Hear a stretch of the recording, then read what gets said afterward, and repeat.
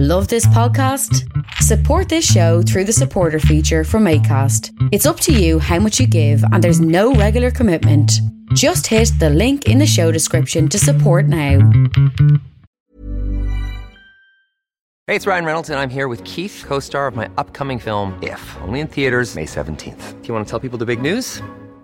All right, I'll do it. Sign up now and you'll get unlimited for $15 a month and 6 months of Paramount Plus Essential Plan on us. MintMobile.com/switch. Upfront payment of $45 equivalent to $15 per month. Unlimited over 40 gigabytes per month. Face lower speeds. Videos at 480p. Active Mint customers by 531.24 get 6 months of Paramount Plus Essential Plan. Auto renews after 6 months. Offer ends May 31st, 2024. Separate Paramount Plus registration required. Terms and conditions apply if rated PG. Hey, I'm Ryan Reynolds. At Mint Mobile, we like to do the opposite of what Big Wireless does. They charge you a lot.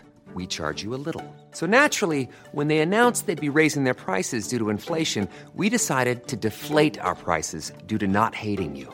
That's right. We're cutting the price of Mint Unlimited from $30 a month to just $15 a month. Give it a try at mintmobile.com/switch. $45 upfront for 3 months plus taxes and fees. Promo rate for new customers for limited time. Unlimited more than 40 gigabytes per month. Slows full terms at mintmobile.com.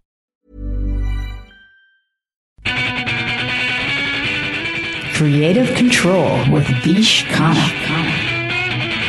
Hey everybody, how you doing? Well, a couple episodes back, John Spencer was on this show to talk about his band, The Blues Explosion, their great new LP, Meat and Bone, their Canadian tour dates, and a whole bunch of more, just a whole bunch of stuff. And as you may recall, in that conversation, I asked John about the 90s indie rock revival and how some bands from that era have been reforming and doing better now than they may have, back in the day.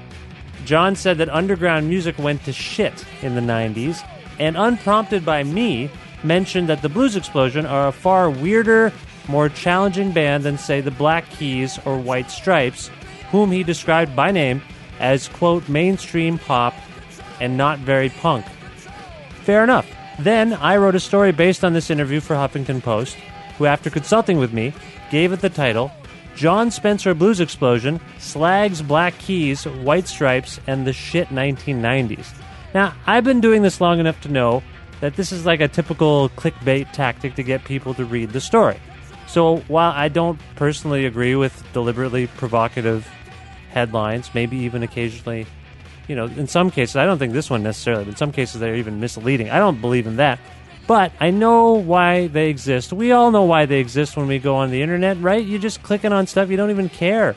You're just like, oh, Tara Reid is eating Cheetos. And you're like, well, that's not a very provocative headline. But you know what I mean? We just click on stuff because whatever. We're just bored. So we're trying to go. I think some of these people are going after the bored people. A little provocation. And so anyway, I just said, yeah, use it. Use the title. Well, this brought on a slew of unhappy emails from John and his publicist, who's amazing, by the way. She's great, and John's great, too. And even when HuffPo changed the headline a little bit, softened it up just a little bit, John wrote me to say, from bad to worse. So all of this was in the air when I went to see one of my favorite bands ever in Hamilton. They were playing in Hamilton, Ontario on a Friday night, and I went, and it was unbelievable. Then the following night in London, Ontario, I went. They were playing at Call the Office. And at Call the Office in London, I spoke with the entire John Spencer Blues Explosion, and I gently, occasionally too evasively, tried to discuss this matter in very general terms, because I'm Canadian and I'm scared of tough musicians from New York City, apparently. So, in order, you are going to hear from Judah Bauer and John Spencer of the Blues Explosion, then my friends Jamie and Sarah of the amazing Toronto band Cattle, who opened up this London show. And finally, Blues Explosion drummer Russell Simmons and I have a chat. Now, one thing to note, some of these people refused to speak directly into the microphone that I gave them, which was odd. And also, while interviewing Russell, a bag that I brought with me just disappeared. It was in the room with me, and it just disappeared. This left me very confused and distraught. So take a listen for that as well.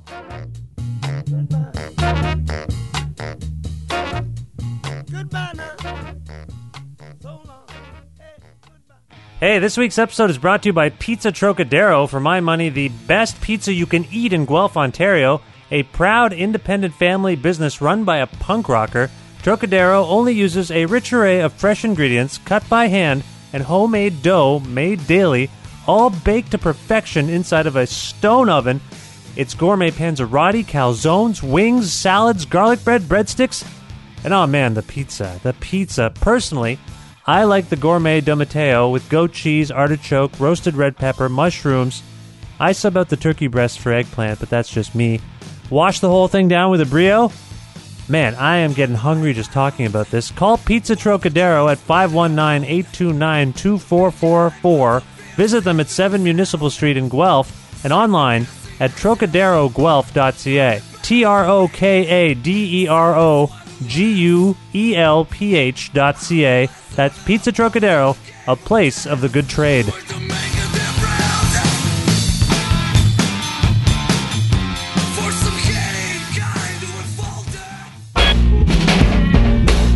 Mr. To the Power. Yeah, the economies are so similar that I imagine that this... I don't know. I was just in Chicago. But you guys support the arts, though, here in this country a little more, I think. So. We have granting systems and all that stuff. I mean, in America, you're kind of more on your own. It seems to me. But you don't have endowments. There's like endowments of the arts. Of course, but not for rock bands. No, that's true. So. That's true. With our government's just like anybody. When you go to Europe, you really see that they subsidize the arts. I mean, the facilities you play in are nicer, and more supportive of touring. And here in America and Canada, it's like there's no extra support. It's kind of. Is it because you guys are fine on your own? No, it's just not a priority in America. Obviously, they don't even on just the level of what they teach you in school, and it's just not a priority. Whereas, I think in Europe they understand that artists do contribute a substance, to things. They have it down. They've had a couple more 100 years to work out the kinks. So. Well, Europe also has a history of patronage, like going back centuries, right? People would actually. Maybe that's where it comes from. Then that's it. Yeah. Whereas. It's a whole thesis paper someone's probably written. So you're also like free market America, right? Where everyone's like kind of survival of the financially fittest. Yeah, it's terrible. It's lobbyists and black market dealings with the government, and I know it goes on everywhere, but America seems to be really deep into it. Nepotism and yeah. Maybe you should move here. Yeah, I like Canada. Yeah, the shows here are good. I get more respect here sometimes than in the States, So earlier on too, I think, You got kind of like Texas and Canada, and it's like when you're starting out, you're playing in the middle areas. You kind of it's rough, but then there's a reward when you would like get to Austin or Toronto or. It's like a little more supportive environment. Yeah. That's probably true. I think that's true about those cities.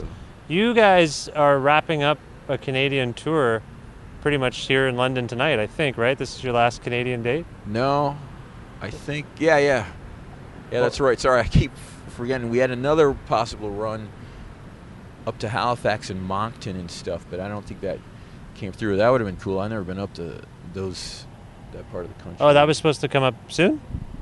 Yeah, I was going to be in the fall, but there's just it's time to, I think, take a break maybe. We've been on the road pretty much nonstop since before the record came out. So. Right.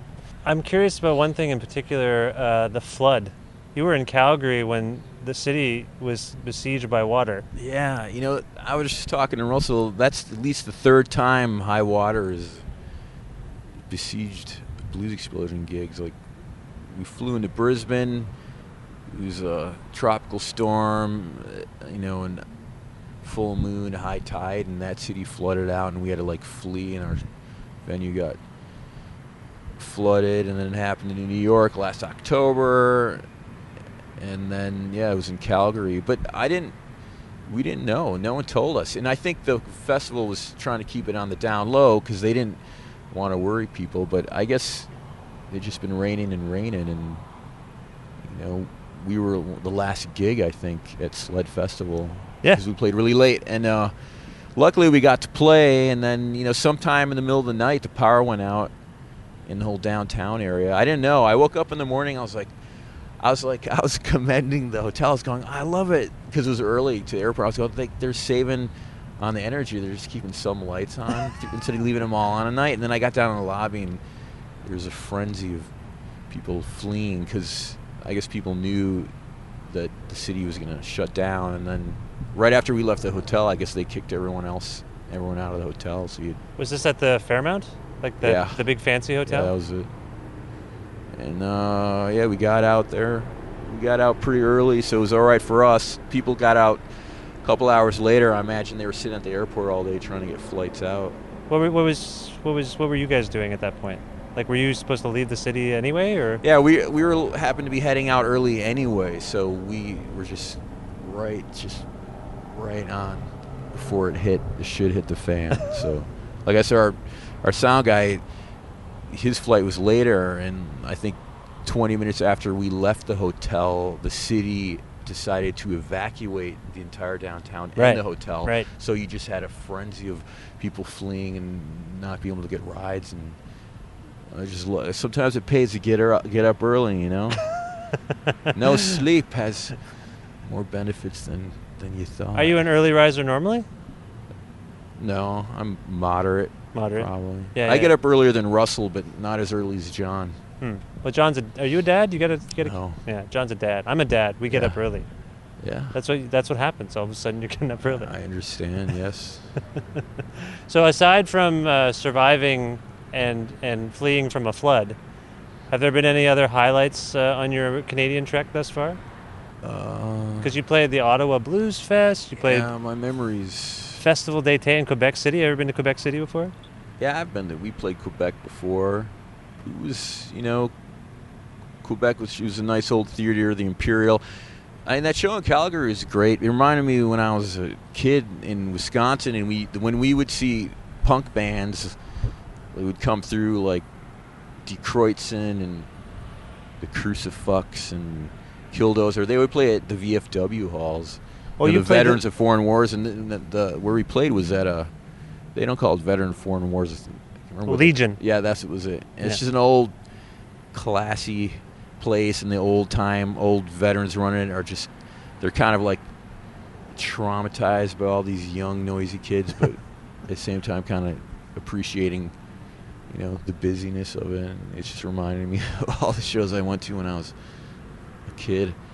But it was a cool place there in Calgary. Really nice place. Okay, so I'd like to play there again. It sounds like Calgary really stuck out in terms of the places. It was a nice place. I want to talk about the Blues Explosion and media perception. I know that throughout the years, your band has been maybe misinterpreted, mischaracterized. There have been. Nah, that's bullshit, man. I'm tired of hearing about that. Really? That's just lazy writers. Like writer's got a deadline, so they probably go on Google and just like look at what's been written about it, and that someone wrote something about, that it was a joke band or that it was a minstrel show or I don't know what, and then everyone writes about it because writers are lazy. Some writers. Yeah, well, it's about the most uncredentialed profession there is, other than maybe prostitute. I don't know. It's like anyone picks up a pen thinks they can write, man. But I'm not saying you're not a good writer, but I'm saying a lot of journalists, they're not writers, man. Sure. So that's what that is, and I don't know, John's perpetuating it too, I feel like, by kind of having to respond to it. He responds to it. Well, I don't know, almost like bringing it up sometimes. It's like, it's just lazy writers, I feel like, who they reference things, and it's not a big deal. Nobody really cares. No, you don't think anybody cares? You don't care. You don't care. That's fair. No, I don't care about bad writing or people's bad ideas about stuff. People who don't get it and responding to it's just going to give it more energy than it is. Well, the other side So that's me not giving energy to your question. You're getting the hint. No, I can appreciate that. It's definitely not something we need to address. No. Okay? We just focus on playing music and of substance, and we're sincere people, and we lived this music, and it's real. So everything external to the band doesn't really matter. Like everyone who's kind of reacting to the band in their own sort of vocational, trajectory, they don't matter as much as the no, band that's itself. not true. I mean, some bad criticism can be relatively accurate, but that wasn't. That kind of stuff isn't. No, okay. You know, I And just- sometimes somebody can write something critical, and you go kind of go, oh yeah, I get it. Like you didn't notice something maybe, but you know, that's good writing though. No, there's criticism is one thing, and there's also getting things wrong is another. But what about just the landscape we're in is a lot of like sensationalism, trying to make stuff.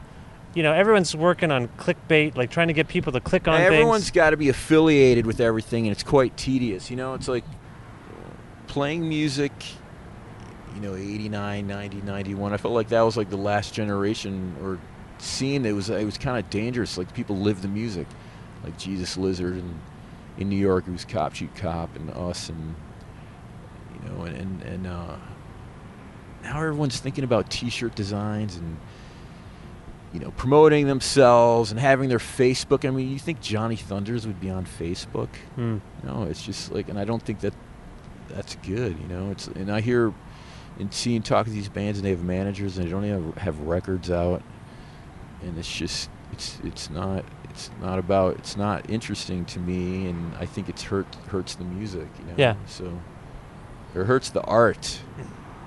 And I guess I could go for any art form, you know.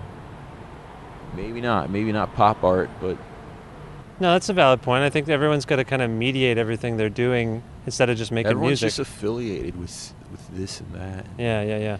You know, when Orange was out and doing, kind of got big, I don't remember doing any interviews and stuff like that. Really? And I think it was word of mouth, and you know, I think there's something for keeping your mystique. You know, I want some mystique. You know, I mean, if it's the real thing, you know, like, you know, Townes Van Zandt, or, you know, you want to discover things on your own. You don't want to see how friendly everybody is. And, Sure. you know. No, that makes sense. You know, when John was on my podcast a little while ago, I asked him about the Blues Explosion break, and he said, you know, he wanted to do heavy trash stuff, so he kind of put the band on the block, so to speak. But I actually don't know what you were up to in that period when the Blues Explosion weren't Well, active. you know, the band was headed for a break. If he wasn't going to say it, I wasn't going to say it. So it was time to take a break. So, you know, it was just timing for that. So people wanted to do anything but Blues Explosion. That's what it was time for. So Oh, okay. that's what I don't know about Russell, actually. You felt you needed a break. Well, I mean, there's always times when it comes when you need to take a break from the Blues Explosion, you know.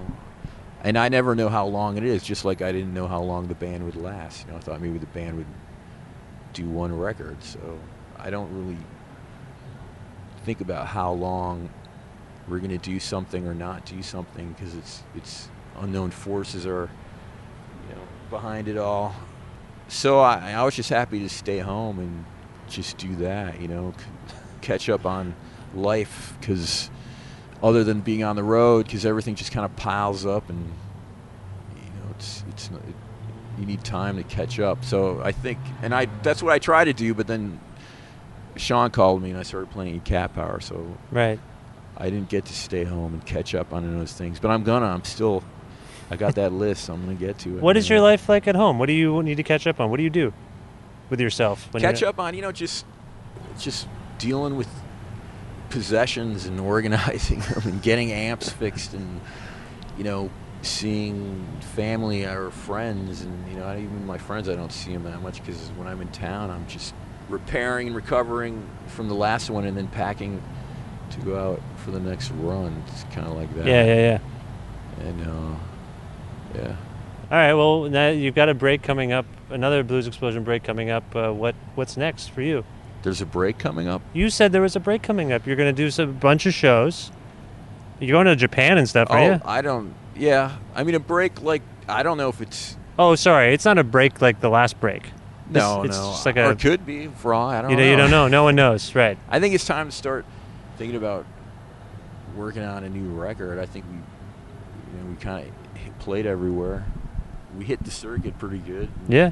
And Meat and Yeah, Bone's no. fantastic, if I might say. Are you happy with That's that? your job to It is my job to say have it. Are an you? opinion about Are it. you happy with the record? Yeah, I like it. Yeah. It plays easy on the road, which is always a good thing. Some records do and some don't. And it was pretty intuitive and came together pretty quick. Do you do kind of a review? I was thinking about your show last night in Hamilton, and it was almost like a review, like a Blues Explosion review, like a lot of medleys, old songs segueing into new songs, and I'm just curious about that discussion. Like, why decide to do? You've got so much material to choose from. Is it simply a way of like touching on these different eras and getting to all of them, or Talk to John. I have spoken to John. I don't do set lists. What do you think of it, though? What do you think of the idea of sort of giving one song maybe a 45-second spotlight? Well, where does that come from? Musical kind of styles. Who does that? I guess it comes from soul and R&B review Yeah, it's kind of James stuff. Brown. James Brown, Yeah. yeah. James Brown in particular, who you guys are a fan. Sure. Oh, you hear a lot of James Brown. You'll hear little licks here and there, and also just the whole breakdowns and kind of talking, rapping things, and his style was so distinctive. You got to be influenced by it. So. Okay, that's cool. Well, I want to let you go because we got to go back to Call the Office. Do you know anything about London, Ontario? I've played here a bunch of times. I played the Call the Office 20 miles. Oh, nice. Once or twice, I think. And there's a really good Black Flag concert that I always watch on YouTube. Is in London. I don't know what club it's at, but it's a really good show. Black Flag back with Cura. Oh, nice. So that must be, I don't know, the 10.5 tour or something. Right. So It was in London. Wow. it's a really good show. The only fun facts I can think of about London are Johnny Cash proposed to June Carter Cash in London. Did you know that? No. Yeah, on stage. He just proposed to her somewhere around here. It's that kind of town. And you want to hold on to what you got. Yeah. And the actor Ryan Gosling is from here. Do you know him? No comment. Judah, thanks. The #1 blues singer in the country. You were in Calgary during the flooding. Yes. Can you maybe recount what that was like? I can't remember if we really... I guess we'd been hearing something about it before we got up to Calgary.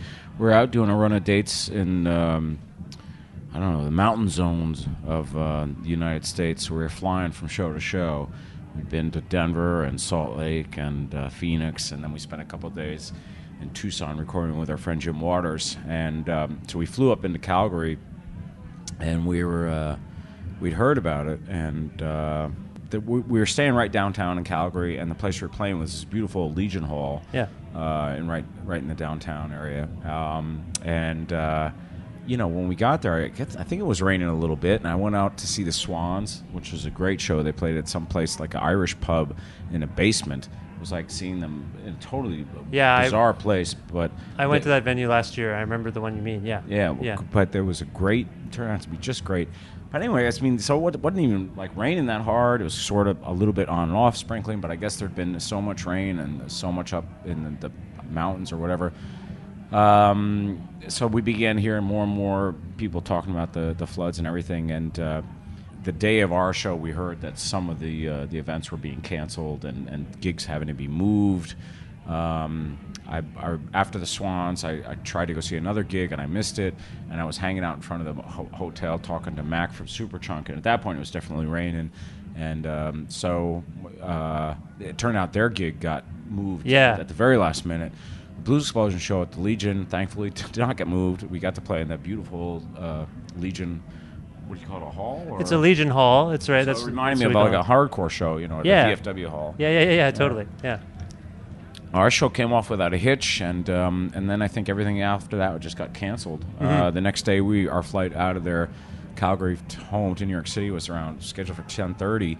So we were meeting in the lobby hotel at 8 in the morning. At 10 to 8, the electricity went out in the hotel, and so we kind of got out just in the nick of time, I suppose, because our front of house engineer was flying somewhere else and had a later flight. told us that when he went down to that, I guess at 9 or 10, the building was evacuated, that the scene was like the Titanic or something. But on our drive out to the airport, the roads were open, but we certainly saw, just many city blocks downtown there underwater. We saw rivers, up to the roadways or bridges. It was pretty wild, But we got out. We made it out. We had a great show. We made it out okay. I just feel really bad for the city of Calgary and bad for the Sled Island festival organizers because they just were so upset, so brokenhearted. Yeah, an episode or two after you were on, Drew Marshall from Sled Island was on and kind of just talked about what had happened, and clearly still heartbroken, but also there's a resolve there. Like they are like a hardy people. Like they figured out what their next moves were as quickly as they could, and so there's a sort of a bright side to the story, and that the community really came together. But your band, as far as I know, your band has sort of you've met with High Water in a few different cities. Yeah, we've had some run-ins before. We in Australia, we had some shows up in the Gold Coast, like in Brisbane, or canceled due to flooding. And on this new record, there's a couple songs which are inspired by High Water and Mother Nature and Bad Weather. So very kind of typical blues songs, or more traditional blues songs in a sense.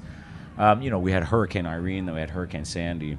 You weren't you impacted directly by Hurricane Sandy, the band? Oh yeah, very much so. We were writing the songs for Meat and Bone in 2011, and that's when Hurricane Irene came through. Oh, okay. And so they were predicting, just the worst, and we don't get a lot of hurricanes in New York City. Irene didn't turn out to be so bad, but what was ironic was that about a year later, once the album was released, we had Sandy, which was much, much worse and really did a number on New York City, and people are still getting over that.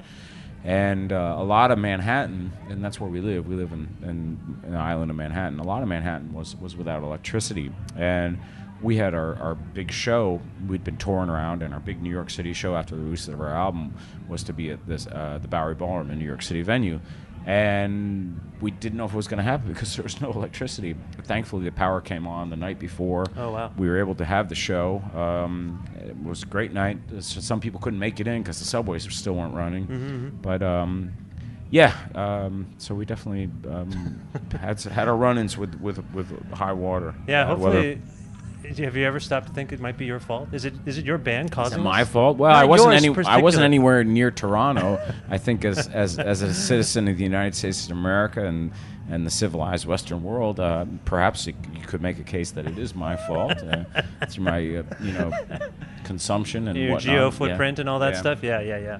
I've been thinking a lot about your song "Talk About the Blues" this week because it reminds, from my understanding of the song, it's about kind of how the media has maybe misinterpreted or manipulated what your band might be about for their own ends, and I wonder what you make of that now. That song is like it's weird. I mean, there seems it is an old song. I mean, that was written 14, 15 years ago. That was on the Acme record, I believe, and so that was 97 or 98, and that was inspired by an interview I did with the Rolling Stone magazine.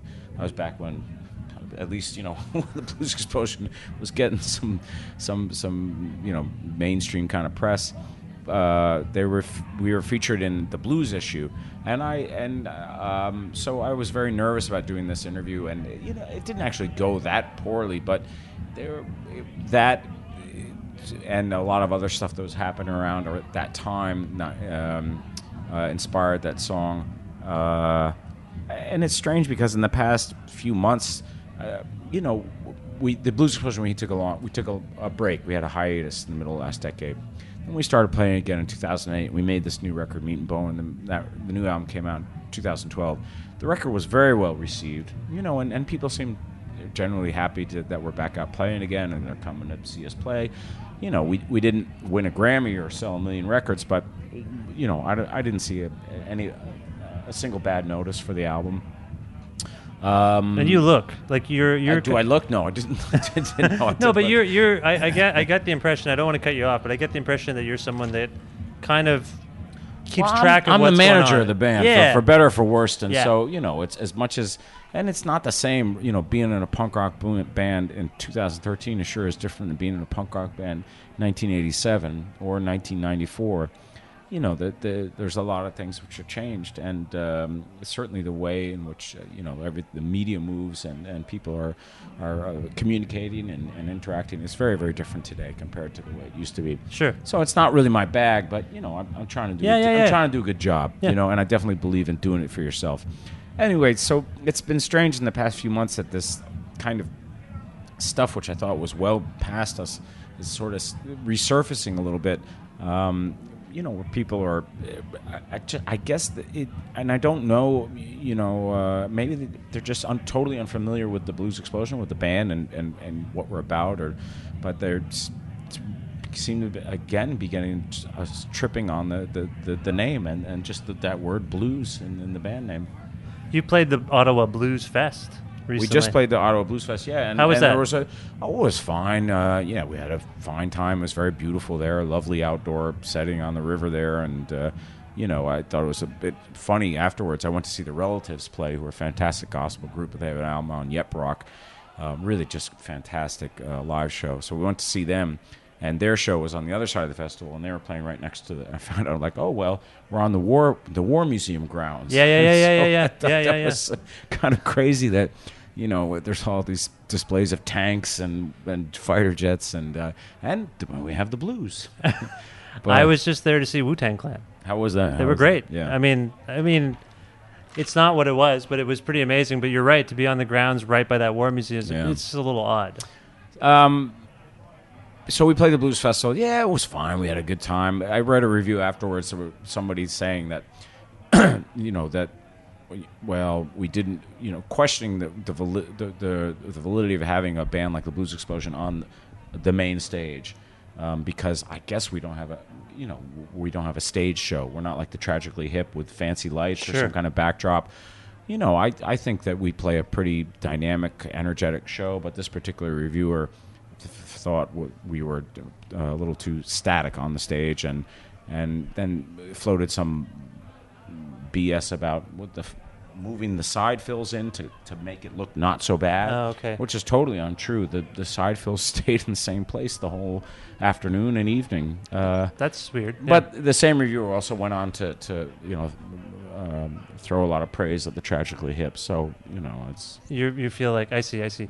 But there's also the landscape of media has changed. I know you got to go. You got to play a show. I hear that. It sounds like Catalyst has left the stage, and so now I have to go limber up. I want you to go get ready, but the landscape of media now is. I feel like we're in a sort of sensationalized age where people are taking things on and trying to make a bigger deal, make provocative things happen. Is that happening to you guys? I mean, I happen to know that it has in some cases. A little bit, yeah. But it's.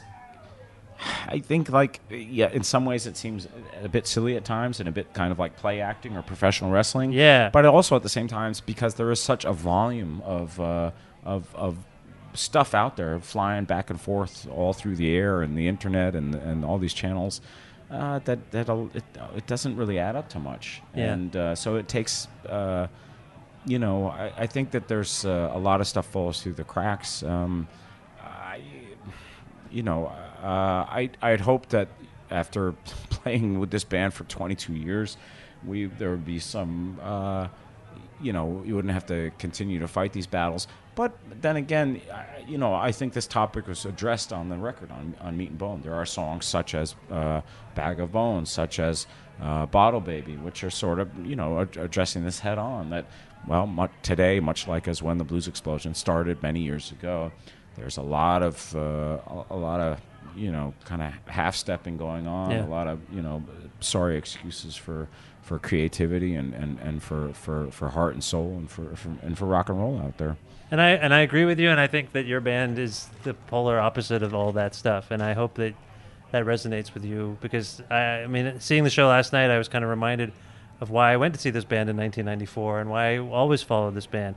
This band is very important to me and people like me, and it's great. It's just great. Well, thank you. It was certainly a hot show last night. It was a hot, I sweaty think it's going to show. be another one. When we got into this place, I was thinking we'll get a little break tonight. But boy, it's going to be just the same again. I think you've hit some odd weather in Canada. I got to say, every it sounds like most of your experiences there have been kind of weather anomalies. Like it's not normally like 35 degrees Celsius in Canada, in Southern Ontario. It gets to that every once in a while, but I apologize for the weather. I'm happy to be here. Really, to come back to London, to come back to Hamilton, to play the Blues Fest, to go up to Quebec and play that festival. I'm going to say the Festival d'été. Summer. Festival d'été. Yeah. I mean, it's I really have nothing to complain about. Cool, man. Yeah. Well, I'll let you get to it, and I'm going to do it then. Yeah. Thanks, right. John. Thank you. We'll talk soon.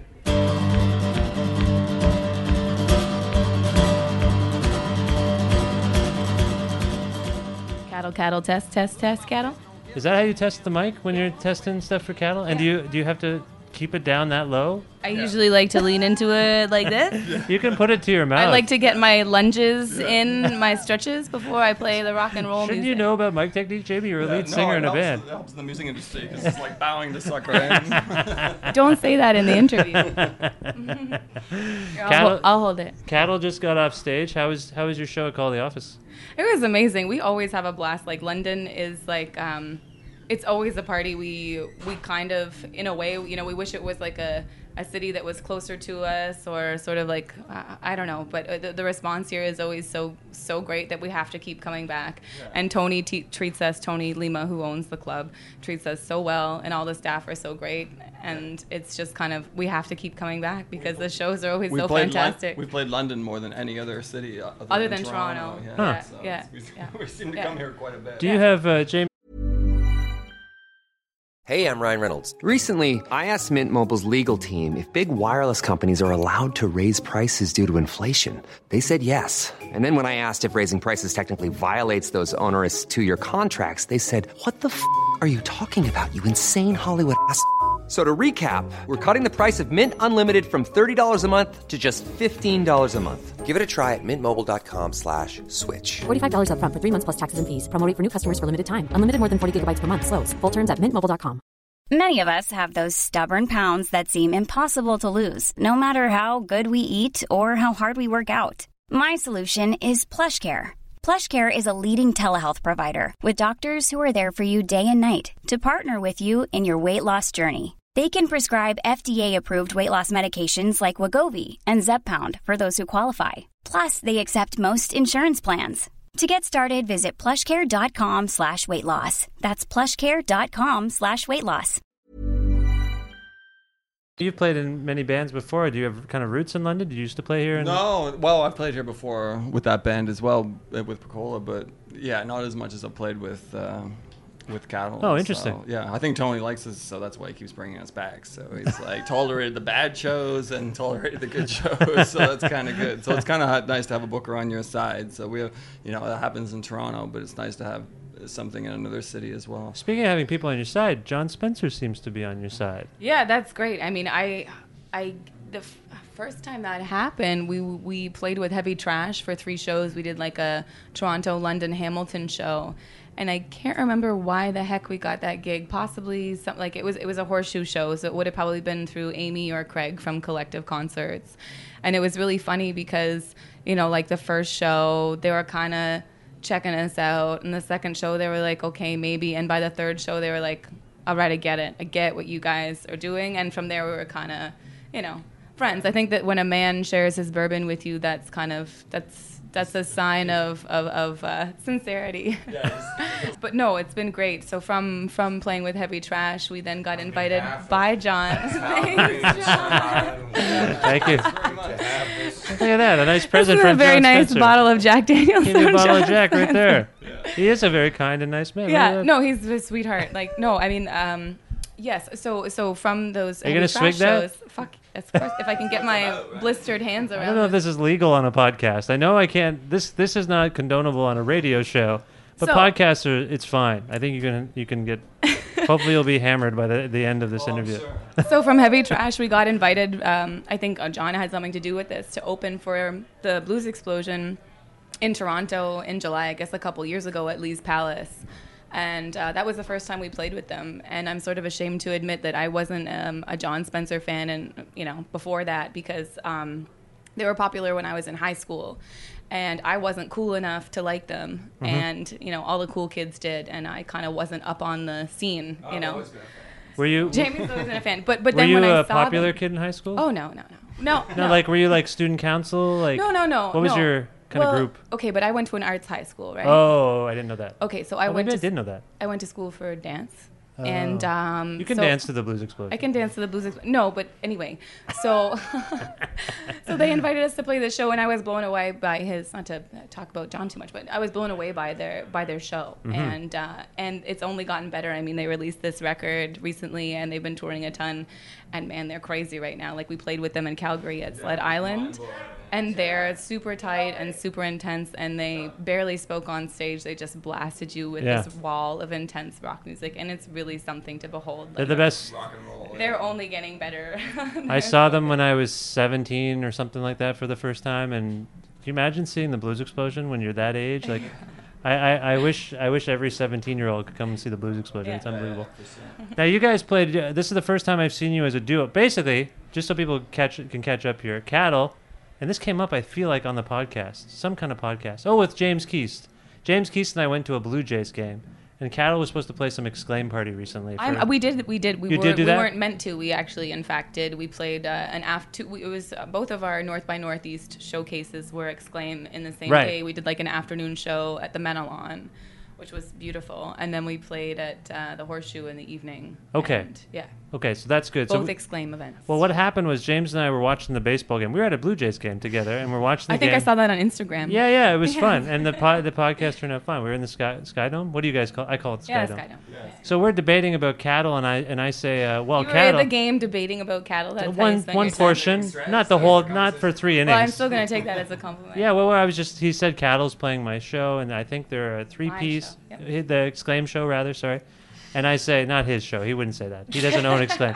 And I say, no, well, they started as a three-piece. You can correct me at any time, Jamie or Sarah, if I'm wrong. They started as a three-piece, then one of the guys left, and then they became a new kind of three-piece, right? Mm-hmm. And then now I think they're a two-piece. And I think that's exactly what I said. Is that accurate? Well, yeah, we started as a two-piece with me and Johnny LaRue. And Oh, then it was Sarah a- joined the oh, band. okay. And then, Johnny LaRue left, and Andrew Mazinski from the Snakes joined the band, and he toured with us for a year and a half, and then an amicals, he left the band, and it's all cool or whatever, and then it was just like, Sarah, why don't you play drums? And that's the way it's continuing now, so which has been, my favorite kind of incarnation of the band. So. Yeah, I just saw this for the first time with you on drums, Sarah, and drums are not easy. I play drums, Right. and drums are both. You showed me your calluses. I have a callus from my wedding ring finger. As soon as I got married, I got a callus on my drum hand, so like that, or on my ring finger. So that's a bad omen, I think. Maybe you should stop playing drums. Anyway, Maybe I should get married. maybe. Are we getting a proposal on the podcast? I love podcast proposals. This will be great. Great for ratings. How do you find playing drums? It's great. You know what? Like I've always kind of wanted to play the drums. My father is at this point a recreational drummer. And again, to embarrass myself and talk about my dance past, I was a tap dancer originally from the age of 5. So, and I don't know. I always wanted to play the drums, and Jamie sort of afforded me the opportunity to do that. I mean, circumstances, of course, kind of, I feel like the band has kind of been simmered down and different people, and they've all been wonderful, only love and respect for Johnny LaRue and Andrew. But this is just so much fun. Like, it turns out it's really fun to hit shit really hard, and, I can still dance around, and it's just easier. It's just simpler to travel as a two-piece. And, again, it was partly born of necessity. We had our visas for the States, and you can't interchange names, so we couldn't legally just add a new drummer. Right. And we didn't want to sneak one across because we didn't want to get screwed and then not be able to come into the States for 5 years because, that would totally. suck. So it was, the mother of all invention is necessity. So, but it's been great. I just have so much fun. It's very empowering and, Good for you. Trying not to vomit up there. You were a bit nervous. It's hot too. Yeah, not nervous. Not nervous, hot. just hot. Yeah. Well, the Blues Explosion are playing now, so we should go watch them. We should go watch the Blues Explosion. Before we do, Jamie, can you just tell us briefly what's coming up next for Cattle? Yeah, well, we're going to Rochester tomorrow night, so it's going to reignite our, with the Blues Explosion. So we'll reignite our visas and go do that. We have a couple of festivals coming up, all caps. The Wavelength Festival on the island is the last Wavelength Festival. So that's exciting. And then 11th, I think, and the night before. Yeah, the night before, we're in Owen Sound. We play this festival called, now it's called the Mudtown Record and Arts Festival. Which is amazing. This guy, Josh Richardson runs it. He's a fantastic man. Yeah. But so we're playing that on the Saturday night, and then we do the festival on the island on Sunday. And then we've got I don't know if I should say this, but we've got a big horseshoe show coming up in the fall. That'll be our next big Toronto venue show with Kid Congo at the Horseshoe. Holy cow. Yeah, so we're excited about that. So that's kind of what we're doing. But we spent the winter working on a record as well as reforming the band. Yeah, so we're going to record in the fall. We're hoping to record in the fall and release the new record in January. And then tour the shit out of that bitch. Yeah. Oh, bleep, bleep, bleep. Tour the bleep No, it's fine. You can say bleep. that. You can say that. Podcast. It's the Wild West. You can do anything. Anything happens on a podcast. I'm gonna, Vish, thank you for this opportunity. I'm gonna drink the Jack Daniels that John Spencer gave me and go and enjoy his band thoroughly. All right, thanks, Cattle. Thanks for being on the show, and best of luck. Thanks, Vish. Russell Simmons. I wanted to ask you about a photograph that I took yesterday. Yeah. Can I show you this photograph? Yeah. There's a photo of you. Can you describe that for people who are listening? You show this to anybody else? No. Where were we yesterday? Can you talk into the mic there, Russell? Where were we yesterday? You were in Hamilton, Ontario. Yeah, that's the chick, the roller derby chick, the hot one. There's a hot roller derby chick? I don't know. Who is that? That's her. You guys played a show, and there was a roller derby thing. We have some nice sound effects from Judah Bauer. Thank you, Judah. I remember her. What was going on in this photograph? Can you maybe explain this? I don't remember. It looks like since it's daylight, it's hard to tell. But I know they were showing. Oh, she's cooking. Oh, I know. This is John. Did you get this over on Instagram or something? No. This is actually a photo that I took. Somebody was taking photos of her grilling. That's right. Because she's wearing specifically that photo is all about the fact she's wearing a Blues Explosion apron, which is an item of our merchandise. And the fact that she's wearing an apron, that's an item of our merchandise.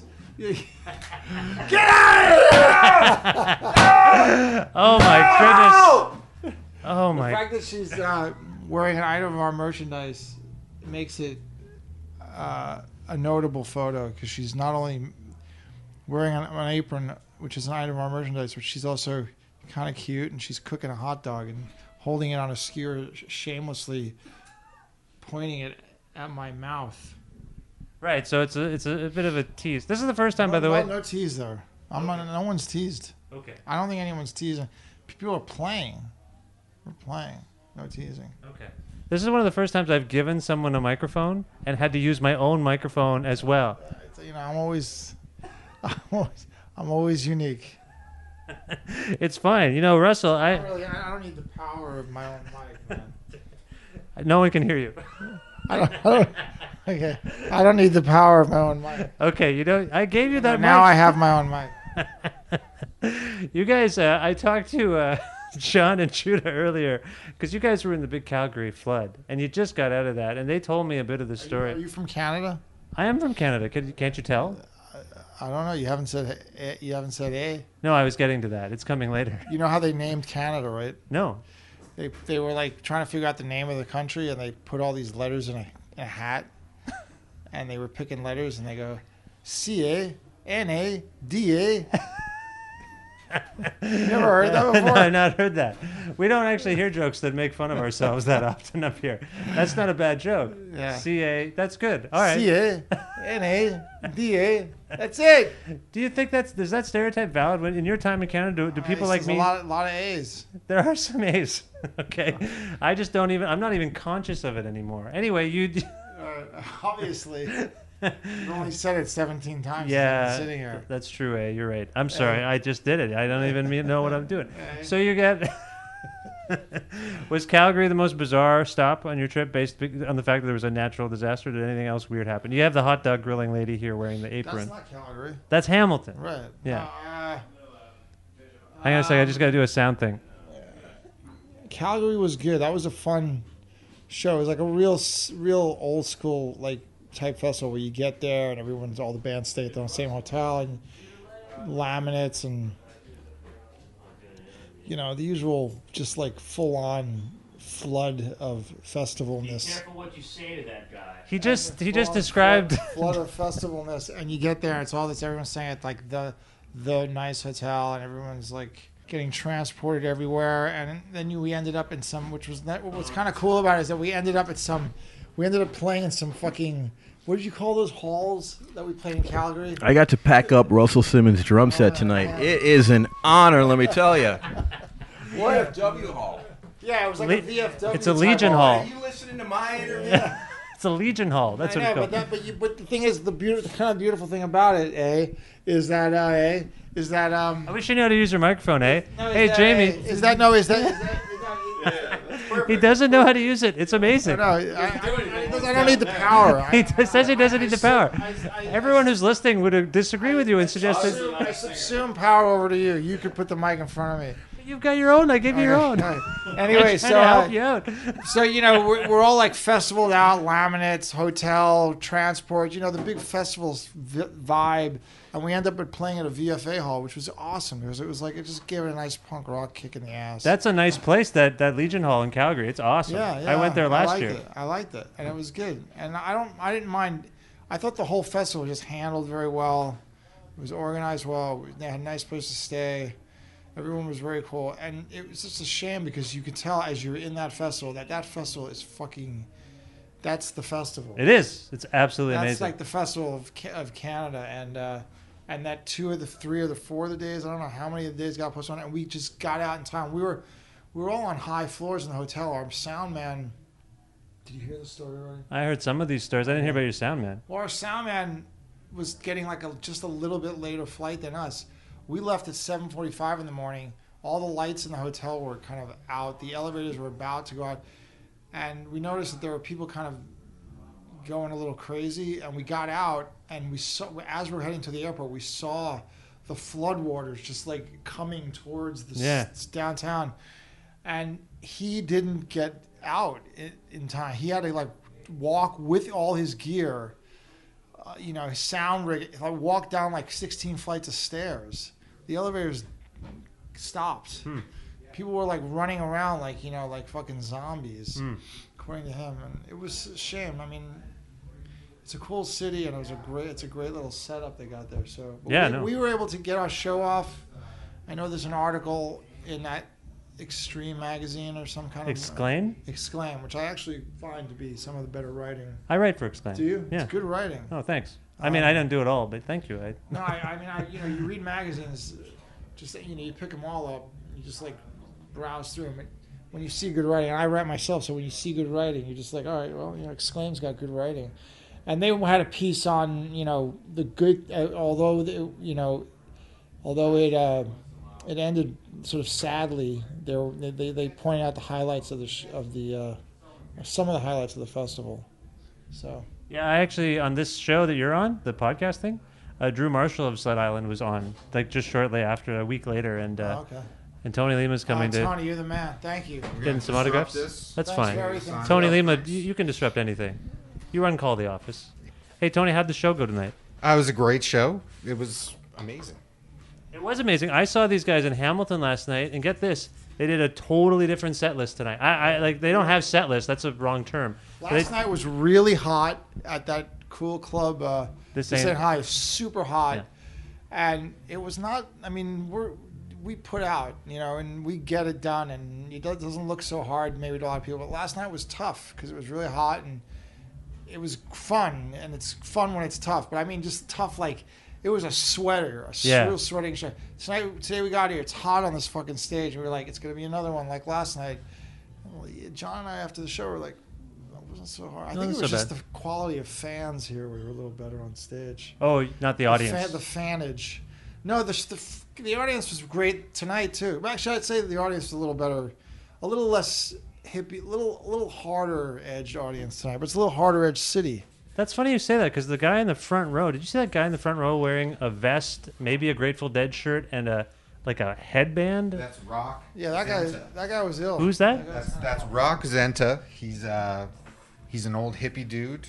Connections to Detroit, the MC5. He teaches at the college. Oh, so okay. So he's like a punk rock hippie guy. Yeah, totally. Yeah. Cool. That's cool. All right. Well, I'll let you get back to this. No, that's fine. Thank you very much. It must be exciting to play a completely different show every night. Is that what's happening? That's what we always do. Every night it's just totally different. It's been that way for 22 years, man. But it's like a review. Like my thing is like, and I talked to Judah and John, or maybe I didn't talk to John about this that much. But what do you got there? You got a Mentos? That's coming through. Now you got the mic going. Maybe. I like that you brought your mic and the Mentos. That's good. No, anyway, like you got like a James Brown maybe review style show. You know, shows the songs are so hot they're melting into each other. You know what I mean? You got a medley. Yeah. And how do you manage to do that without? How much preparation do you have into these medley things? I mean, we practice and we do shows, and we kind of know the. Sometimes we just know we know the signals and the songs that we sort of know inevitably are going to go one to another, and we just wait for a signal, or we'll get a riff from John, or a call out from John, or a signal from John, or after a while we're able to read each other, you know, without any effort, because we've been doing it for so long and we're so tight, and it's part of the sort of the nature of the way we dig playing together is that we have a sort of way of communicating without needing to say much, and it just definitely makes its way onto the stage and into the performances, and we just have I find it to be a very rewarding, exciting way of being able to do it. If we had a set list, man, it would be fucking boring. It'd be so boring. It'd be so wrong. It would just be wrong for this band. This band works on the fly. No, it's amazing. I got to tell you, I was always planning to come to Hamilton and London, but after seeing the Hamilton show last night, it was so tight. Hey, Judah. Can you end this interview now and give me a ride to the hotel? You want me to give you a ride to the hotel? That guy Tony will take us. You got 5 minutes to get the secrets out of Judah just is producing this interview now. That's amazing. All right, thanks. We'll yeah, it is time to go. All right. Well, anyway, my point was I was planning to come to both shows. I wasn't expecting them to be so radically different. It's amazing. You've never seen us before? I saw you once in 1994 and 95, and then also in 1996. But and not then, one show right after another. No, not like this. No, it's unbelievable. Anyway, it's great, and I'm just... That's the nature of what we do. I mean, I was trying to tell John this earlier, and I feel a little bashful. You know, I'm a drummer. I play drums. Oh, yeah? I'm not like you, but I play the drums. And watching you my whole life, not my whole life, but since I started playing drums, you've been a huge influence on me. So to get to watch you a couple nights in a row like this, it's unbelievable. Cool. Yeah, you're just I don't want to fawn over you, sitting beside you, even though you don't know how to. Let me say this: you don't know how to use a mic. Stop touching that. I mean, you're not the best with mics, but you're the best with drums, and I appreciate it, Russell. I'm glad. I'd rather be that. Yeah. One last thing before I go, because I mentioned this to John and a little bit with Judah. The Blues Explosion continuing to have... There were some tweets from the Blues Explosion Twitter. Who handles the Blues Explosion Twitter? The Twitter? Yeah, do you know about this? Do you know about the social media stuff, the Facebook and the Twitter? Yeah. So who handles... I do some stuff on the Facebook. I make playlists and... Check out my playlist. I put all these crazy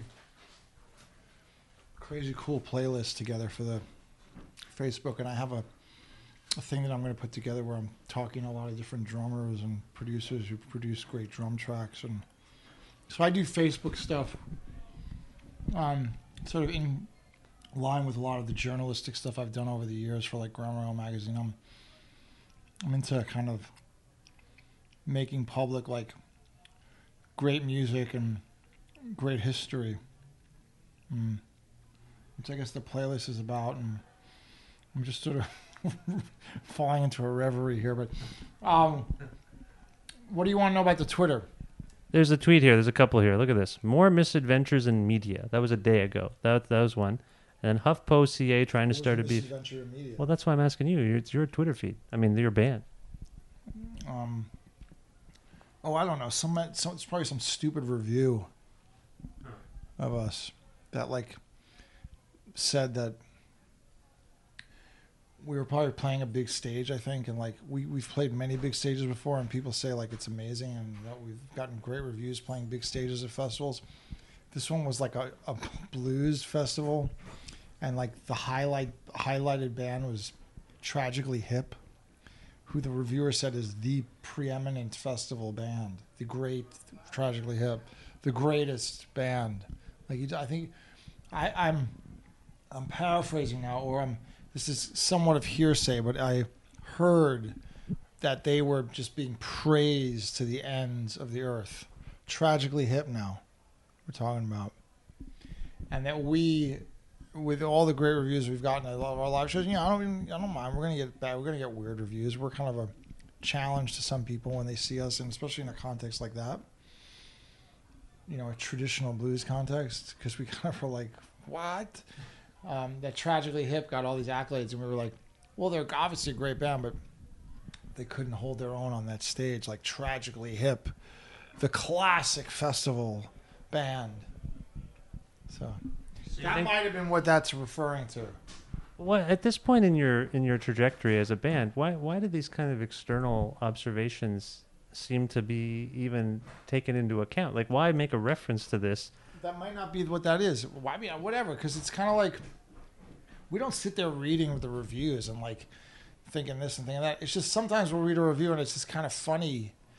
We spent the whole day there, and we played a show at the festival like the 2 days before, and people were going nuts. It was great. And I don't know. It's just like it's just because Twitter requires that you comment on what's relevant and what's happening, and that's like something that you read that on the Twitter, you read that review, and you're going on Twitter, and something that people can relate to because you're on tour and there's a review of a show, and that's maybe what that is. It's just it's not like, oh my God, this is what's really on our minds all day. No one's even talking about it. Okay, but you yourself you say you're a writer, right? And you respect great journalism. I'm wondering, because I've been in a couple situations recently where I've submitted my pieces to magazines or whoever, and then something will happen. Not to the piece, but they're trying to... Why are you putting your mic down? I guess you're not using it anyway. No, and then something will happen where like they'll make the headline a little more sensational, more provocative. And then some people, like say John Spencer, get a little like, whoa, what's going on here? I don't know if that's what that's relating to. Actually, you know what? I'll come clean. I know what some of this is relating to. What is it relating to? Well, can you talk into the mic? What is it relating to? Okay, what is it relating to? I wrote this story for Huffington Post. Oh, you're the one who wrote the one thing about the Tragically Hip? No, I didn't write that. No, I wrote a nice story about the blues explosion. All right. And for the Huffington Post? Yeah. Oh, and then John wrote... I like the Huffington Post. Okay, good. I'm glad you liked the microphone there for a second, too. So I write the piece, and it's all very nice about the blues explosion for the most part. But John said a couple of things that were kind of provocative. One was about kind of the supposed Spotify thing? No, I can tell you if you just... Okay, good. So one of them was about sort of alt-rock in the 90s and the supposed revival. And he said, actually compared to the 80s, that's when underground music really went to shit. And that's one thing he said. The other thing, unprompted from me, is he started talking about these two bands, the Black Keys and the White Stripes. Oh, I remember. You're the guy who asked, what's the difference between us, the White Stripes, no, and the Black Keys? No, I didn't say anything. Why do you think... I'm trying to tell you the story. No, okay. As I say, unprompted. I know. Okay. Unprompted. He just brought them up and said, they're cool, but they're not punk. Right. So my editor sees this. I agree. Okay, fine. So not punk. My editor sees this, and then that's kind of what the headline becomes. He runs it by me. We have a conversation about Your editor sees John saying Black Keys and White Stripes are cool, but they're not punk. He sees that, and then he calls them more like mainstream pop. Yeah. But anyway, basically, what my editor did, because he loves the blues explosion, and he wants people who otherwise probably on Huffington Post may not read about the blues explosion to read the article. So he comes up with a provocative headline, right? And that's kind of what I'm finding a lot these days. And as a writer yourself, what do you think about this? Headlines are as old as the hills, man. It's I know, like the New York Post lives on it. But then John and I have been corresponding all week. He sounds upset. I can't tell. And he's like, this is stupid. And then when I see him yesterday, I'm not sure if he's actually like, hey, is anyone reading that article now because of the thing? And I'm like, I don't know, because we had to change it. You told me you were happy, so we changed it. Tell them about Christmas in July? Yeah. Christmas in July. What is that? What is that a reference to? I don't. Anyway. Mom's the word. Okay, mom's the word about Christmas in July? All right, that's fine. Anyway, my point is, this stuff seems to happen to the Blues Explosion. John responds to me because he knows me a little bit, right? I've talked to him many times. I don't know. I'm just telling you the story. And I feel, this is one of the reasons I want to talk to you guys, because I felt kind of bad being the middleman in all this. I love you guys. What's the problem? Well, that we were maybe trying to start a little beef with you and these other two bands. Oh, come on. That's also as old as the hills. I mean, these other two bands, I mean, there's no beef, man. I mean, you don't give yourself that much credit. With all due respect. It's not me. I didn't want to do it. It's Huffington Post. Right, I just wrote a nice story. You seem like a very intelligent, aware,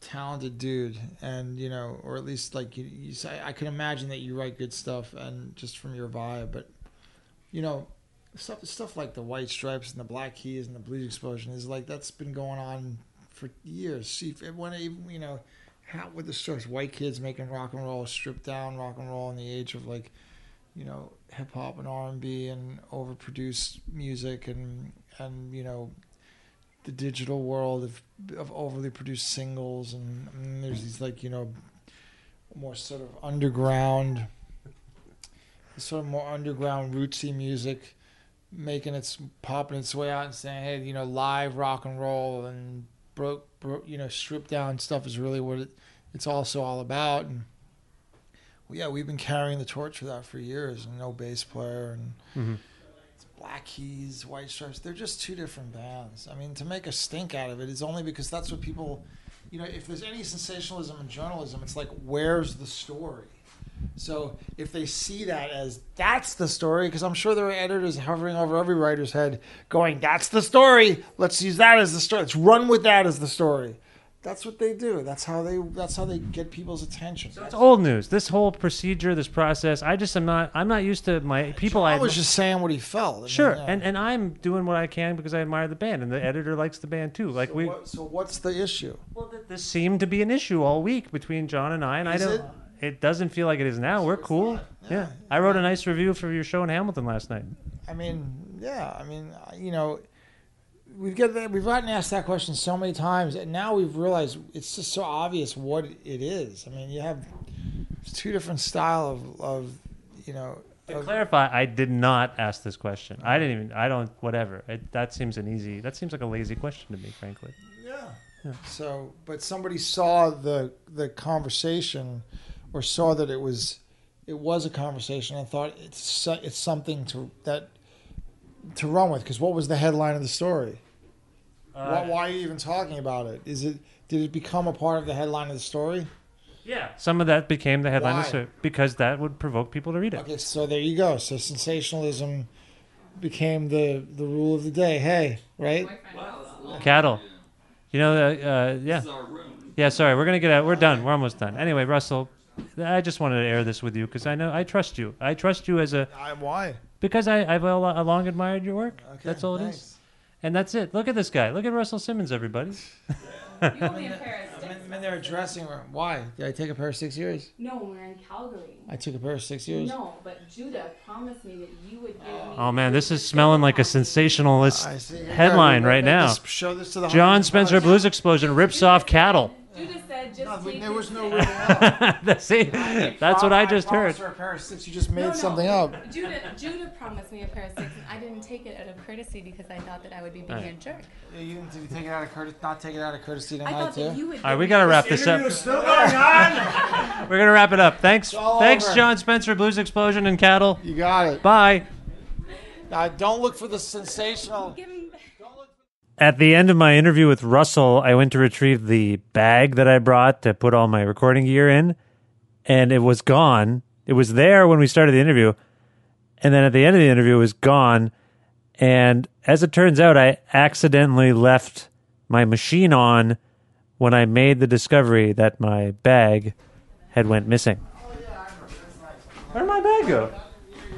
Oh, this is the new fucking party room.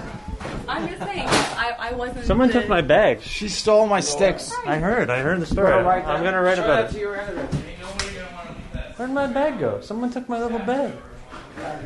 It's got like a cloth bag. It was in there. It was on the table. What the hell? What are you looking for? My little cloth bag. Color? All right. That's like a nice big- work. yeah, thank you. How do you get in touch with me? Oh, wait. What? So I might have to kick your ass. Why me? No, you don't. It's fine. Hang on, I need a. Oh yeah, take Did anyone see a little bag? It's like What kind of little like bag? a cloth bag. It was like on the table. Am I right? Hey, thanks. I'll wait. I'll wait. Oh no, no.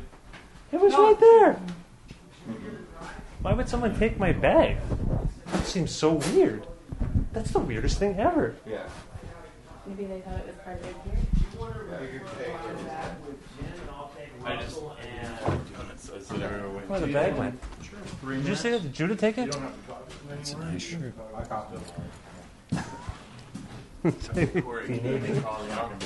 There was like a Sappy Fest bag. You want one of those shirts? Besides. Oh, yeah. Did anyone grab a cloth bag from? He needs it in ladies.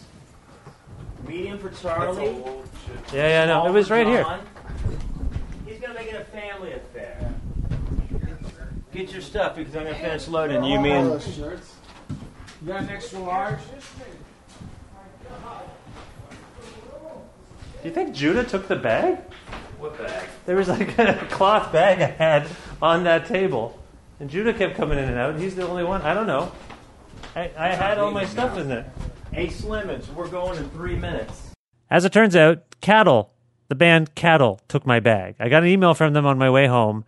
They said, we're really sorry. We accidentally packed. It's our dressing room, and Jamie just grabbed whatever, so he took your bag. So that was nice.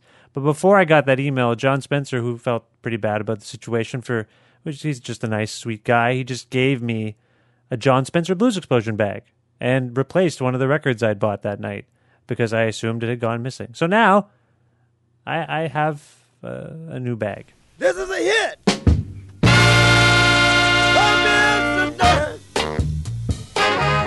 Papa's in the sing.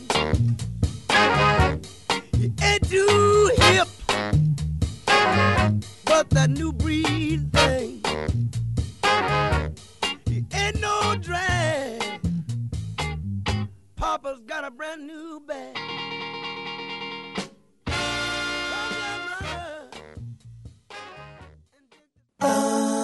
Hey, thanks again for checking out Creative Control with Vish Khanna. You can email me about the show at creativecontrol933@gmail.com. That's creative with a K, control with a K, 933@gmail.com. You can also follow our Twitter at Vish Creative, VISHKREATIVE. And you can also like our Facebook page. A version of this show airs on CFRU in Guelph every Wednesday at noon Eastern. And you can listen to that online at cfru.ca, or if you're in the KW region at 93.3 FM in Guelph. You can also sign up for the weekly mailing list for the podcast and the show at vishkhanna.com and subscribe to the podcast on iTunes. I believe that is everything I wanted to tell you. Thank you once again.